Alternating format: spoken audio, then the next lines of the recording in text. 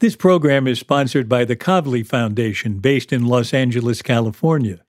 The Kavli Foundation is dedicated to advancing science for the benefit of humanity.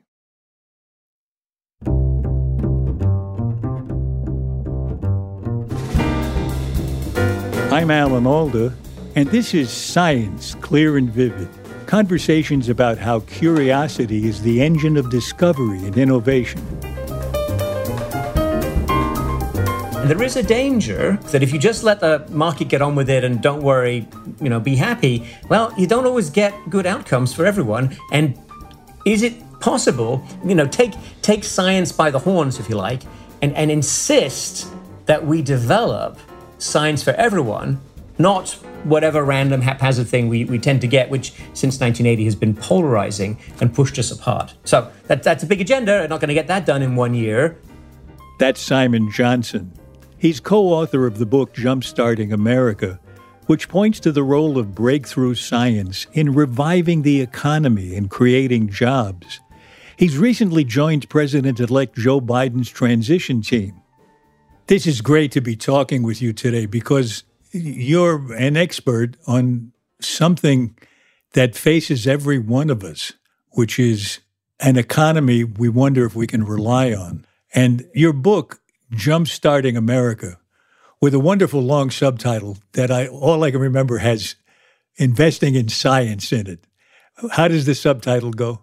How breakthrough science can revive American growth and the American dream. We actually we thought long and hard, Alan, about putting America in the main title and in the subtitle, but no one's complained about that. I think it's... Well, one thing you did on the cover of the book that I love is you put America with two jumpstart cables that you jumpstart a car with, one on each end of the country. Yes, to be fair, Alan, the design we did not design the cover. This was designed by a brilliant designer, and I think they had a really good idea of the jumper cables, and of course the electricity running across the country, which is part of our point that we've sort of forgotten about the depth of innovation and entrepreneurship capability across the country. We've become a little too bi-coastal in our innovation machinery, I think. That's a fascinating element in your ideas that you present in the book, that there's a wealth in the diversity of geographical locations in the country, and that's a diversity we don't spend much time thinking about. Why don't we? I think it's mostly historical accident, Alan. If you go back to the 19th century when, U.S. became the top engineering country,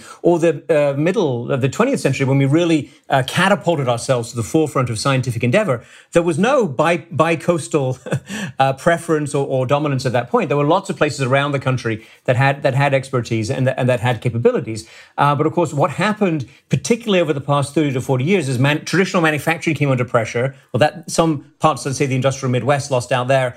New forms of technology were created, particularly around the personal computer. Okay, so that becomes a California, Silicon Valley type enterprise. Boston, I would remind everyone, was a tech center historically, but had a really hard time in the 1970s, 80s, and into the 1990s. And it's really biotech that's helped bring it back. So there's a lot of historical accident in here, and in no way would I say anything is preordained about the West Coast and the East Coast having their current predominance in terms of innovation. I've heard you say that talent attracts talent to where it is. Something like that, right? That talent is looking for talent where they are, and they, at the moment, tend to be on the two coasts. What's going to help them break down that barrier between the two coasts and the middle of the country, the rest of the country? What will get people excited about that? Well, that's a great question, Alan, and I think that's exactly why we wrote the book, to try and articulate that vision. In our view, the short answer is we need more public investment in science anyway. Just because of where we are in the world and the fact we sort of dropped off from the frontier a little bit there.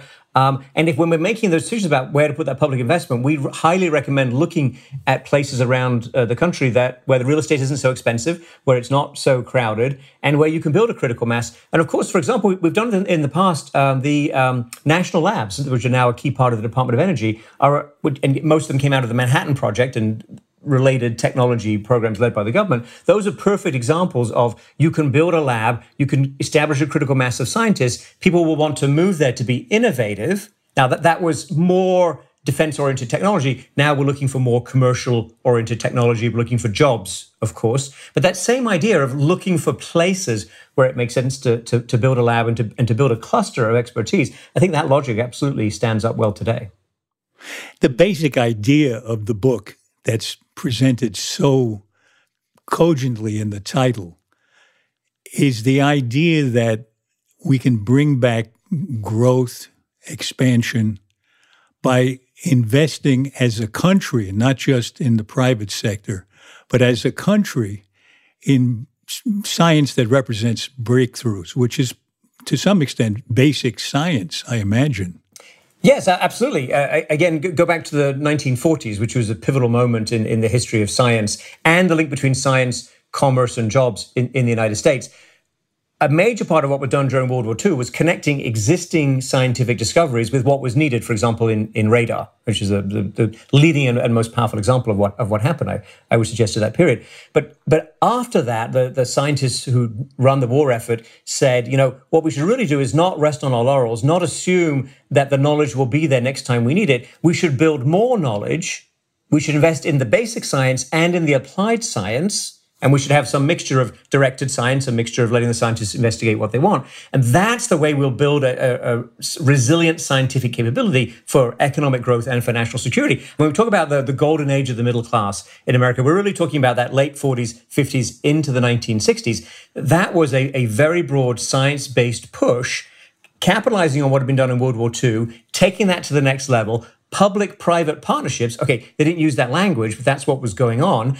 And of course, in the 1950s, as the Cold War picked up, we didn't divert our energy just into producing weapons. We actually looked for ways to make the economy stronger through investing more in science and bringing more of that science into productive private sector use. So I think that was a winning combination. We can't go back to exactly that, but I think we can find a future version of that same combination that will, again, serve us well. What about dollars and cents? What did the government contribute to science during the days when we had that great expansion? And what is it contributing now? How do they stand up against each other? Right. So the standard way to measure that for economists is to look at how much spending the government had devoted to science as a percent of the economy. At our peak in the 1960s, Alan, we were close to 2% of GDP. 2% of GDP. Now we're closer to 0.6% of GDP. So the economy's obviously grown, but the science relative to the economy has fallen back. And actually, there's a lot of work that suggests you should, as you become richer, you may need to invest more and more in science in order to continue to get the gains. Plus, the world has become strikingly more competitive with regard to the technological frontier since the 1960s. So all of that suggests we should at least be trying to do something close to where we were in 1965. I mean, in our book, we propose to go back to 1% of GDP. That's a pretty modest increase, frankly, compared to where we were. I think it's potentially possible politically, but actually, just talking between you and me, I would say we should go even further. I think we should push harder, as long as it's jobs, Alan. As long as we're finding ways to convert knowledge into jobs and into a way to share prosperity, I think we should do as much as we can. And there's the idea too. I've heard this from you, that there's a tax advantage as well. The genomics industry, which started as pure science, now not only has created jobs, but all the elements involved have created a great income in taxes to the nation, right? Oh, absolutely. So obviously economists like to talk about the numbers in a somewhat dry manner, but if you just do the numbers, you say, how much did we invest in building a genomics industry in the mapping out the human genome, which was the first big project? It's about $10 billion. How much revenue how long did it take us to get a payback on that investment? That investment was over about 12 to 14 years. How long did it take us to get that payback? Just a few years. And we currently pull in much more than that in revenue every year. So if you just think it's very, very, very narrowly cost and benefit, that one paid for itself multiple times over. Now, that was a spectacular home run, I'll grant you that. But if you don't swing for the fences, Alan, you don't hit home runs. Many avenues of research and many specific things won't work out. Thomas Edison tried a really long time to find ways to create a light bulb. And he blew all kinds of things up in his lab, apparently, while he was doing that. And he found a better way to make a better light bulb. And from that, an empire and a legend was born. So that's one person, an entrepreneur, private capital, terrific. the world doesn't work quite the same way as it did in the late 19th century. And so we're looking for ways to add that public catalyst to the mix, just like we did in the 1940s and 50s. Let's say we're a private venture capital company and we invest in startups. What do we think is a good ratio of success? Well, most venture capitalists I know, Alan, would be very happy if they had one runaway success or home run out of 10. That's a good fund, and that's a reputation. And then you can go out and raise more capital, or you can retire as they see fit. Of course, the problem is when the government comes to make these investments, if you have 9 solid hits and 1 failure, the conversation in Washington is going to be dominated by that 1 failure. I just want to clarify something from my own thinking. When you say, understandably, that there's a lot of attention paid to failure and it sort of discourages future investments on the part of the government, did you mean to say that they get 9 out of 10 successes when they do things like this? The government has a very high success rate. I mean, the government tends not to be, as we discussed, swinging for the fences as much as they did in the past. But if you look at the technologies that have come out of government programs, but we've got satellites, we've got GPS within those satellites, we've got the entire silicon-based industry. Basically, all the technology that you and I are using right now, Alan, from the computers to the internet, and I think probably if we looked inside our microphones also, all of that comes from a big public sector investments. You know, some of it had a defense orientation. I'll grant you that in the 1950s, but they were always looking for civilian use as well. NASA has been about that since the 1960s, saying, look, we'll invent these new materials, we'll push rockets to the next level, and we'll think about how the various pieces of what we're inventing can be taken over to the private sector in some appropriate manner and become the basis for sustained prosperity. So it's not a new idea. It's a very well-established idea. It's just one that we've not paid enough attention to in recent years. So do you have ideas about what we should be swinging for the fence for now? Well, that's a great question, Alan, and that is a discussion to have with scientists, and a discussion that I have with them all the time, scientists and engineers, pushing them on exactly that. I think given the rather horrendous moment of COVID-19 and all its effects, I think biomedical industry, vaccines, therapeutics, testing, I mean, there's a big chunk of investment you could make in that, which frankly we probably should have made years ago. I think that's absolutely compelling. The second thing that comes up, actually, interestingly, we didn't stress this so much in our book, because we felt it might have been, a little polarizing and distract from our message. But what people come back to us with now, from the left and quietly from the right, is energy, clean energy, limiting pollution, think about global climate change. So there's a big chunk of technologies that can be developed there. And I think the third thing would be anything that can generate jobs, anything where we feel that our competitors are getting ahead of us, where we feel that this is going to be labor intensive or generate well-paying skilled jobs in the future. All of those sectors are worth pursuing, I would say, Alan. But let's also not forget, Alan, that we have invested in a lot of science. I mean, you and I are talking over Zoom, where this is part of our working day, and a part that I think we're both doing from a place of safety. Not everyone in the country has an ability to access technology, can use technology in that way. And there is a danger, which we talk about in the book, that if you just let the market get on with it and don't worry, be happy, well, you don't always get good outcomes for everyone. And is it possible that technology will help some people and not help other people, or maybe put other people at a greater disadvantage? That is, I think, a highly relevant policy question, as well as obviously being a very deep sort of quasi-philosophical question. Did you come up with some thinking around an answer for that? Yes, look, the reason we wrote the book was we started writing the book, I have to say, almost exactly 4 years ago, after the presidential election of 2016, because it struck us that there had been insufficient attention paid on both sides to jobs and how exactly to create good jobs. Now, I understand some politicians would say they were talking about that. We felt that they were not actually proposing realistic approaches. And so when you look at what's happened to jobs, and you look at what's happened to the middle class, and you look at some of the drivers of polarization in this country and the pressure on manufacturing, it's clear that it's about who can get what kind of job and where in the country. right? The decline of the Midwest, the pressures felt in some other traditional manufacturing areas. And part of that pressure, Alan, to be clear, comes from scientific advance and the way that technology is developed, including the personal computer. Because the forms of innovation that have been made possible by this revolution in communications have, without question, put pressure on a certain kind of job that previously was a good, solid, middle-class job, and then now those jobs have tended to disappear.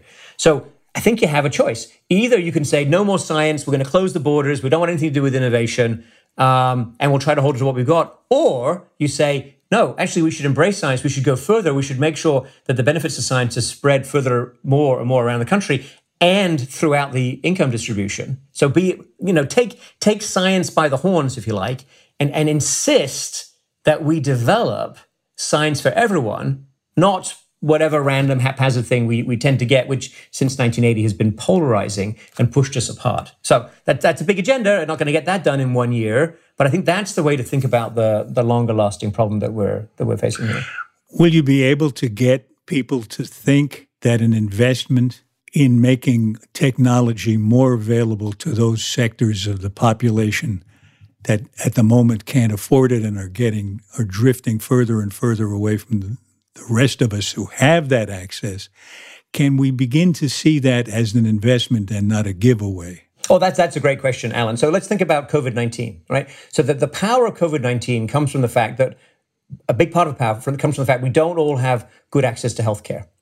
Right? If we all had good access to healthcare, if we had cheap diagnostics, if we knew our health status relative to pathogens, and I'm speaking, by the way, of technologies that exist, right? For $5, for $10, you could have a dried blood spot antibody test. You would know the history of your immune system relative to any kind of disease that you've encountered. And from that, with appropriate advice, you could think about how to guard against further infections. And you would know, or we would know if we had such a system, when novel coronaviruses or any other new evil pathogen came upon us. So that is about, what I did there is I just bundled up access to healthcare with a broader public health consideration concern, like let's not have another pandemic. Because even though I think we agree that the pandemic has pushed us apart and there are disparate outcomes, I don't actually think anyone wants to repeat this experience again. Now, if you're saying you have to spend a vast fortune to bring up the bottom 10% of the country in terms of healthcare, yeah, I understand that there will be pushback against that. But if I'm saying that there are cheap diagnostics available and another generation of diagnostics that we could develop and they'd be cheap for ourselves and we could sell them to the world, Alan, right? So we could be at the frontier of the next generation of cheap, effective, accurate diagnostics. 300 million people selling technology to 8 billion people, going on 10 billion people. That's a good place to be in the world economy. Those are jobs that don't quickly disappear. And that's how I would propose we position science, national competitiveness, jobs, and America's role in the world. I think I have a cover for your paperback when it comes out. A COVID mask in the shape of a dollar bill, where we turn our ability to turn back a pandemic into its own jumpstart. I was astonished to hear you say in a talk you gave that when we thought there were only 23 cases in the country at the end of February, there were actually tens of thousands that we didn't know about. And that's because we didn't have the technology sufficiently available to see what was happening.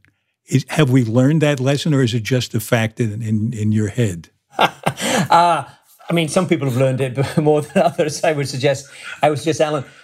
Look, I think that we have actually, even though this current situation is a disaster, don't get me wrong, but we have learned some important lessons. And a good example would be NIH, National Institutes of Health, stood up a program called RADx, which is the Rapid Acceleration and Deployment of Diagnostics.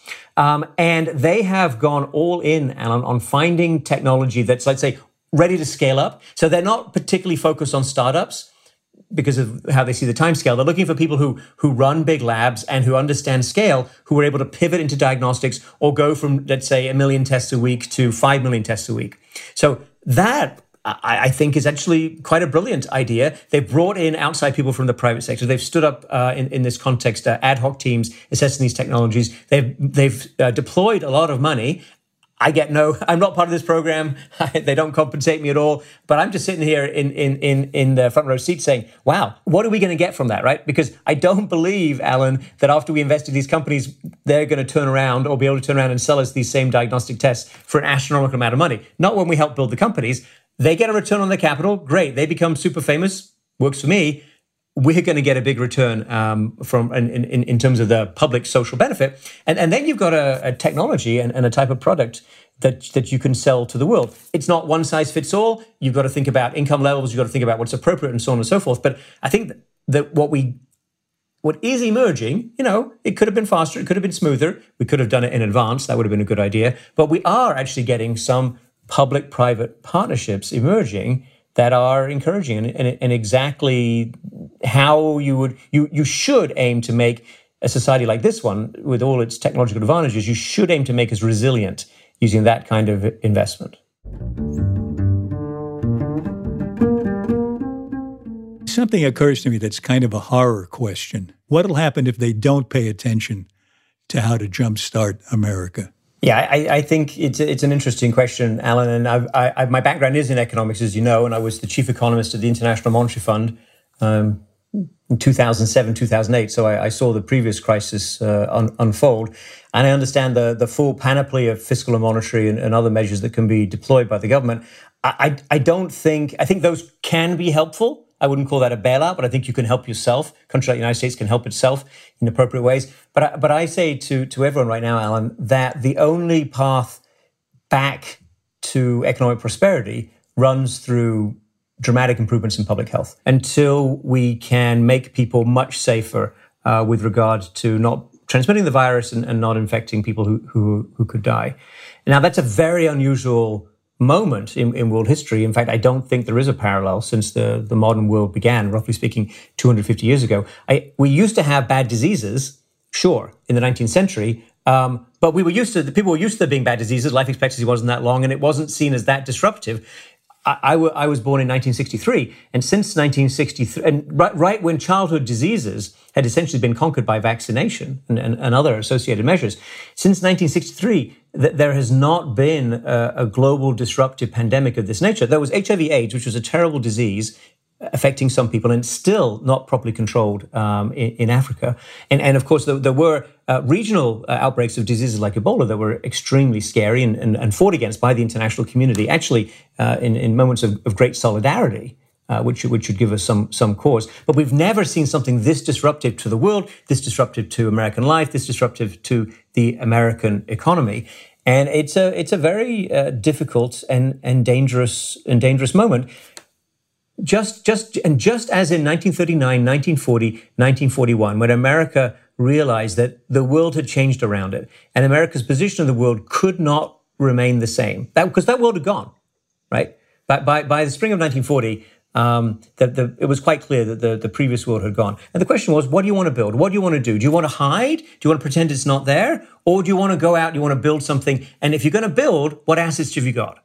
Well, they had science then. They weren't even the world's scientific superpower, but they had some science and they figured out how to use it. We have a lot more advantages now, Alan, and I think we've got to put them all into this fray, and we've got to build something much better as a consequence. Just perhaps this COVID disaster will serve as a warning to us. When we come out of this one, which may say take some time, but perhaps we will be more inspired to devote resources to preventing a climate-based calamity from being the next major problem that we face. Now, I think that resilience will become a theme, and resilience will be seen as resilience against respiratory viruses, resilience against other forms of pathogens, and let's include resilience against anything that's climate change induced, so including the way pathogens move around the world. One of the projects that I'm involved in with some very distinguished scientists is trying to build better weather forecasting for viruses. So if you could look up on websites, for example, exactly what the weather is around the world. You can look at the direction of wind, actually, almost every part of the globe. So where are the viruses? Which way are they moving? Are they coming towards us? Are they moving away from us? What should we do about it? What preventive measures can be brought into play? That's the kind of integrative project that I think will come out of COVID. And when you look at that, you're going to say, aha, temperatures are changing. how is that changing the movement of viruses and other pathogens? And therefore, what can we do about it? So maybe there's a connection that we can put in there to make this more real for people. I think it has to be real. It has to be real. It has to be in their faces, Alan. That's what we've learned. From your mouth to America's ears. Thank you, Simon. That's been a really fascinating conversation. I really appreciate your talking with me. All right. Cheers, guys. Thanks a lot. Really enjoyed it.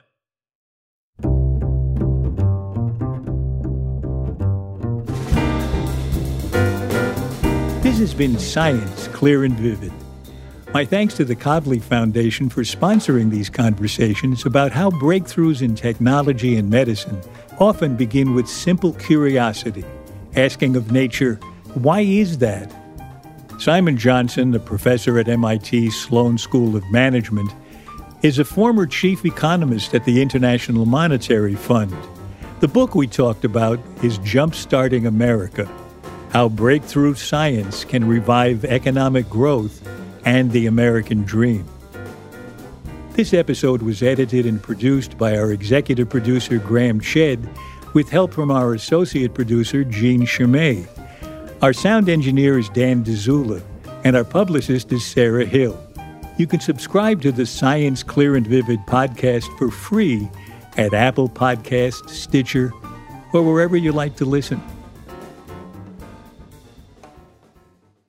Our program is sponsored by the Kavli Foundation with a mission to advance science for the benefit of humanity.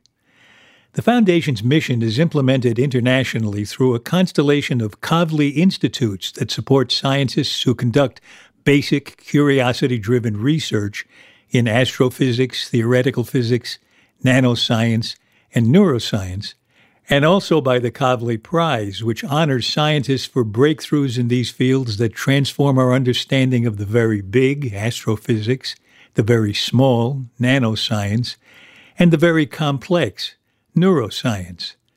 And the mission of the Kavli Foundation is also implemented by programs that support public engagement with science, enhancing how society encounters, interacts with science, and uses science in their daily lives.